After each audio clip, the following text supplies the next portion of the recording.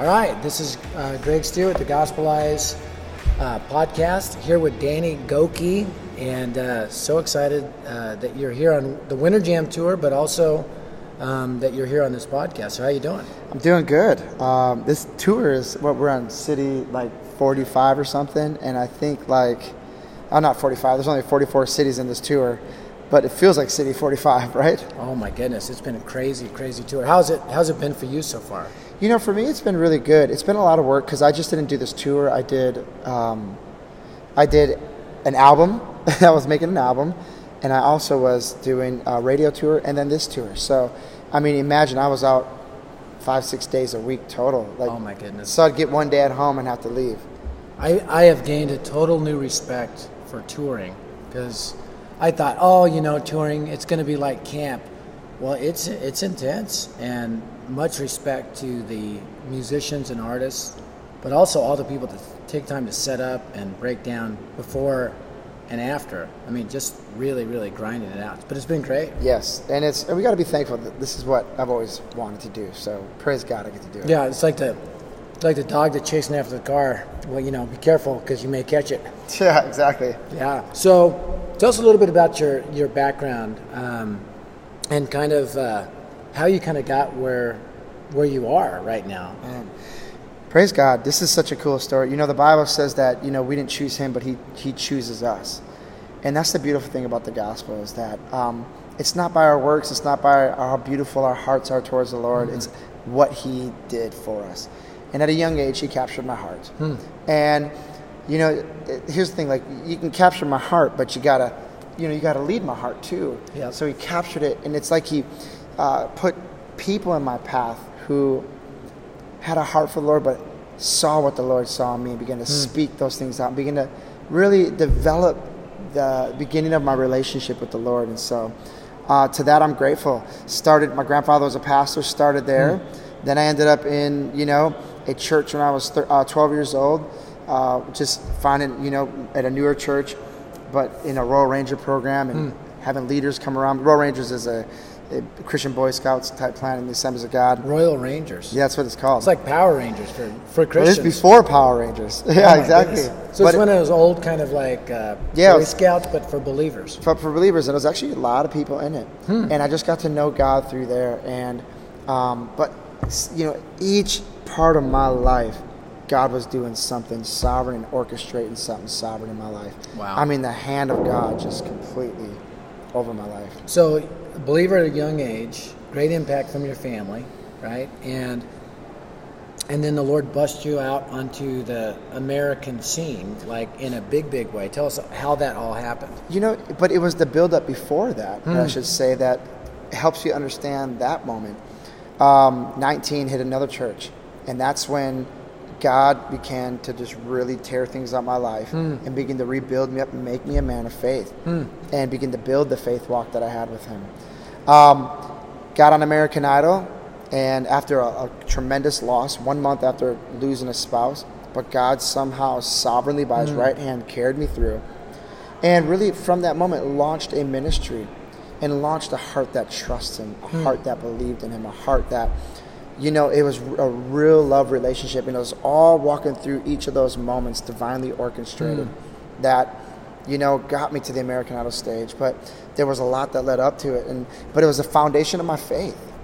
So, it's interesting. Let's go back a little bit.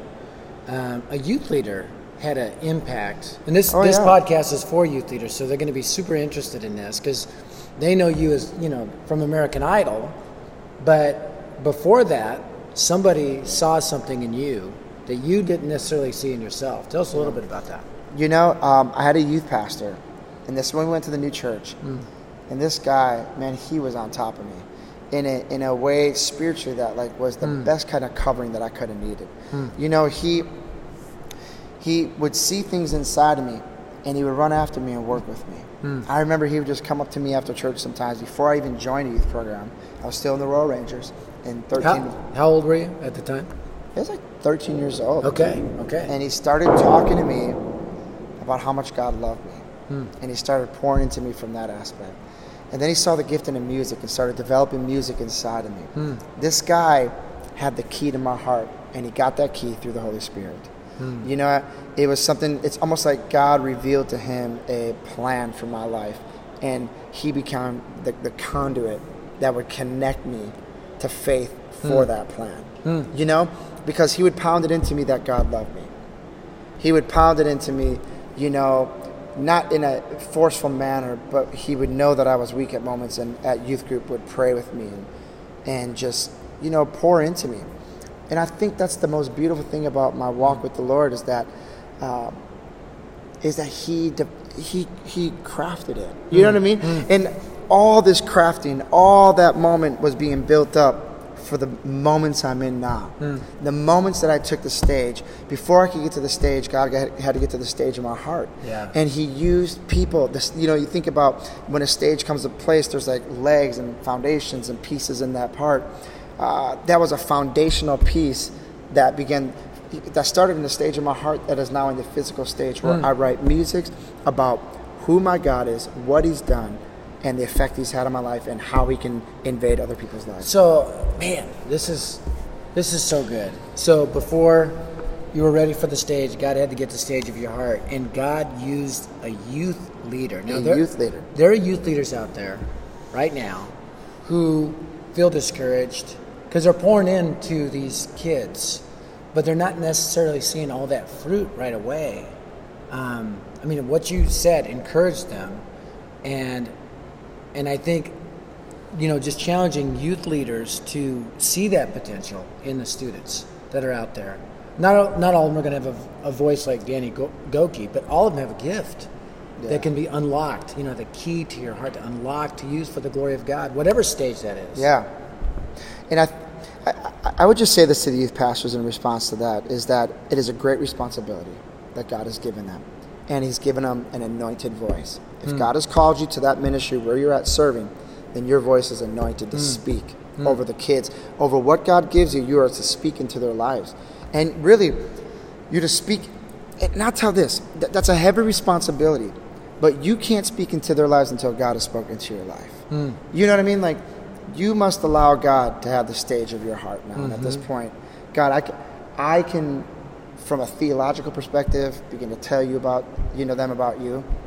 But I can't do that. I need to encounter you, because once I encounter you, I have something to encounter them with. You can't be passing out pamphlets to places you've never been. Oh man, come on. So you your life was spoken into by this youth leader.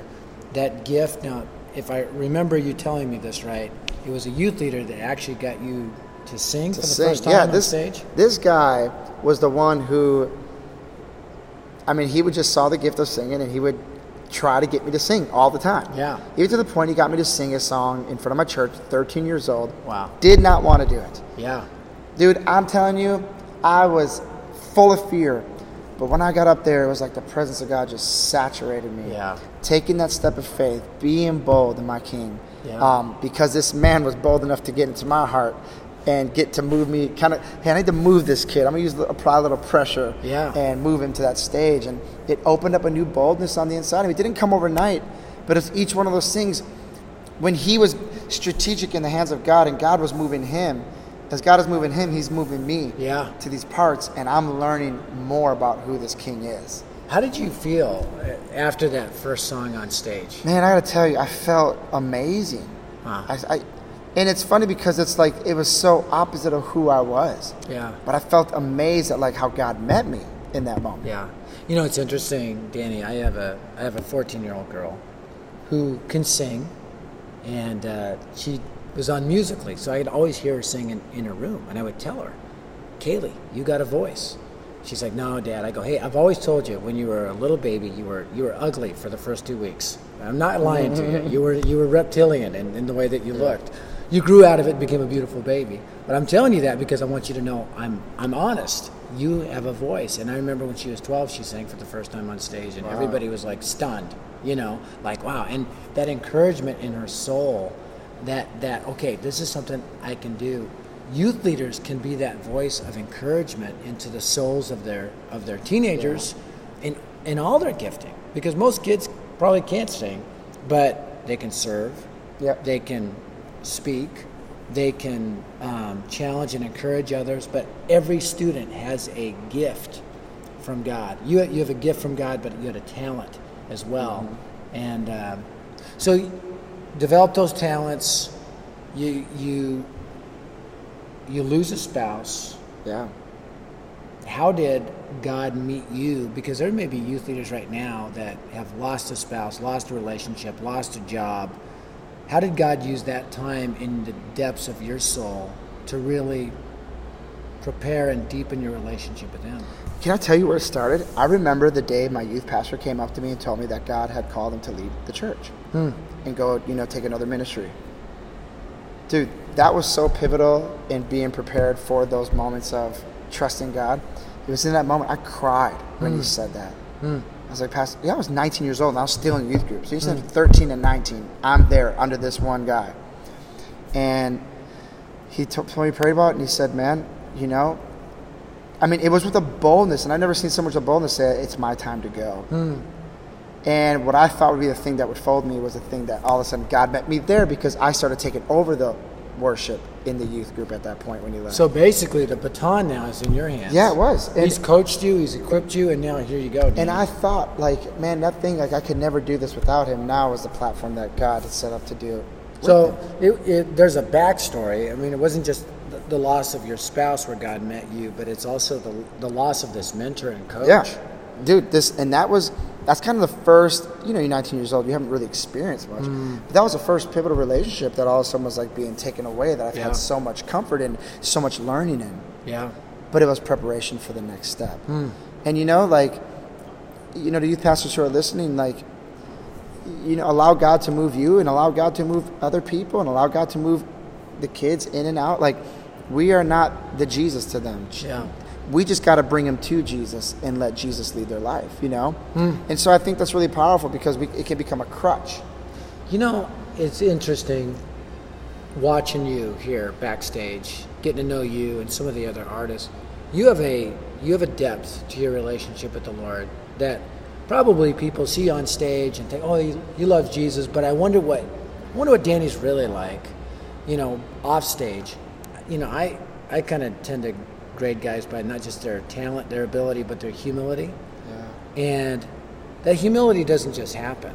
The Lord puts you through the grind and the trial to make you dependent on Him. And it sounds like that's what's happened in your life. Dude, He's made me so dependent on Him. But man, I just know that without Him, it's a fail. Yeah. You know what I mean? Yeah. And I get it where Moses said, Lord, if you don't go with us, we don't want to go. And humility is your greatest weapon against the tactics of the enemy. You know what I mean? That's something that I wish I had more of. You know what I mean? I always want more humility, because it's still, even a lot of times I think my ways are correct, and God has had to, like a father, He disciplines His children. Yep. But I'm grateful for His discipline, because it keeps us, connected to what He wants to do and the righteous works He wants to produce. Because honestly, when we're up there and we thinking we're doing it and we got this, it's unrighteous. It's not connecting to anyone except just a passing experience. So the Lord was able to, for the most part, keep you grounded all during this massive success with American Idol. Dude, He really did. When I look back, I'm like, man, God, your hand was upon my life. Because I still served Him in American Idol in a atmosphere that I never was used to, and anything goes, but He established a fear of the Lord in me. I knew I had nothing without Him. Did you have a network of fellow believers that were able to speak into your life during that time and keep you complete network. Sarcastically keep you grounded during that? Yeah, dude, seriously. And now that person's become my wife. She's really good at that. There you go. That's right. Husbands, get a good wife who can tell you what it is. I heard a quote once: behind every great man, there's a great woman rolling her eyes. That's the truth. She's... But before that, after my youth pastor left, I started going, as I took over the youth group worship, I think, for a year and a half. Then I started going to a new church. And then the baton passed again, but a new man stepped into my life, the pastor of that church, and began to mold and shape me in my faith in the Lord. These are all steps and all processes. And I think that's what a lot of youth pastors need to know, is that don't carry the responsibility, if you don't get it right here in their lives, that they're all just going to miss out God forever. Yeah. You just got to do your part. Discipleship is a team sport. I mean, it's not just one-on-one. We're not rabbis, right? We have a team. We have a body. And God raises those. I'm glad for the many people who've spoken into my life and continue to do so. Yeah. Me too. And so pass the baton, let the door open, come and go. It's not about the numbers. It's just about, the fruit. Impact, yeah. Yeah, the fruit and the impact. So I know you're passionate about evangelism. Yeah. I'm the Dare to Share guy, right? Yes. So all of a sudden, we're talking about stuff, and we talk about evangelism, and you light up. Tell me why. Why is there such a passion for evangelism? Man, I believe the message of the gospel. Yeah. I believe in Jesus, and I've seen what he's done to my life. I've seen the effect he's had. And I want people to have that same effect. I want to lead them to the Creator. I want to get them to know who he is, and I want them to have an impact. Yeah. There's a lot of people out here. I just know that I've been so desperate with him. I can't imagine the disparity I'd have without him. Oh my goodness. So what kind of despair they focus in? And honestly, I've allowed myself to become bold by the grace of God. I used to always, will this sound prideful? I'm sorry if it is. And Lord, make it what it needs to be and change what it needs to be. But I have no issue talking about Jesus anywhere I go. Praise I'll be in an Uber car. So, do you go to church? That's always my opening line. Yeah. So, do you go to church? To me, that's like the... Simple. Yeah, because that always sparks up, I don't believe in God. Oh, why not? Because you kind of, when you're in an Uber car, you got to be like, oh, you from here? Yeah. Oh, cool. Any good churches? Do you go to church around here? Yeah. And I'm telling you, that's the transition. And then you go to the message of the gospel. That's awesome. But it used to not be that way. Yeah. So what would you think was a turning point for you? Or was it gradual, or is there anything? It was just, as I got to know the Lord, yeah, there's a boldness that comes. Yeah. I can't say it's like I made this epiphany. It's just I really wanted people to know what I had. Yeah. Like if you were giving away a free meal somewhere, you tell everyone, hey, go get that free meal before that offer's over. This is a free meal. Bread, water, bread that'll never make you go hungry, water that'll never let you thirst again. Yep. I mean, this is what people want, and they don't even know they wanted it. I love it. So tell us, what are you excited about as you look forward to the future? What do you got coming down the pipe? Baby number 4. Come on, there you go. It's coming this year. Working on a new album, finished it. It's coming out April 12th. Nice. New singles coming out. We just released a song. What's today? The 10th?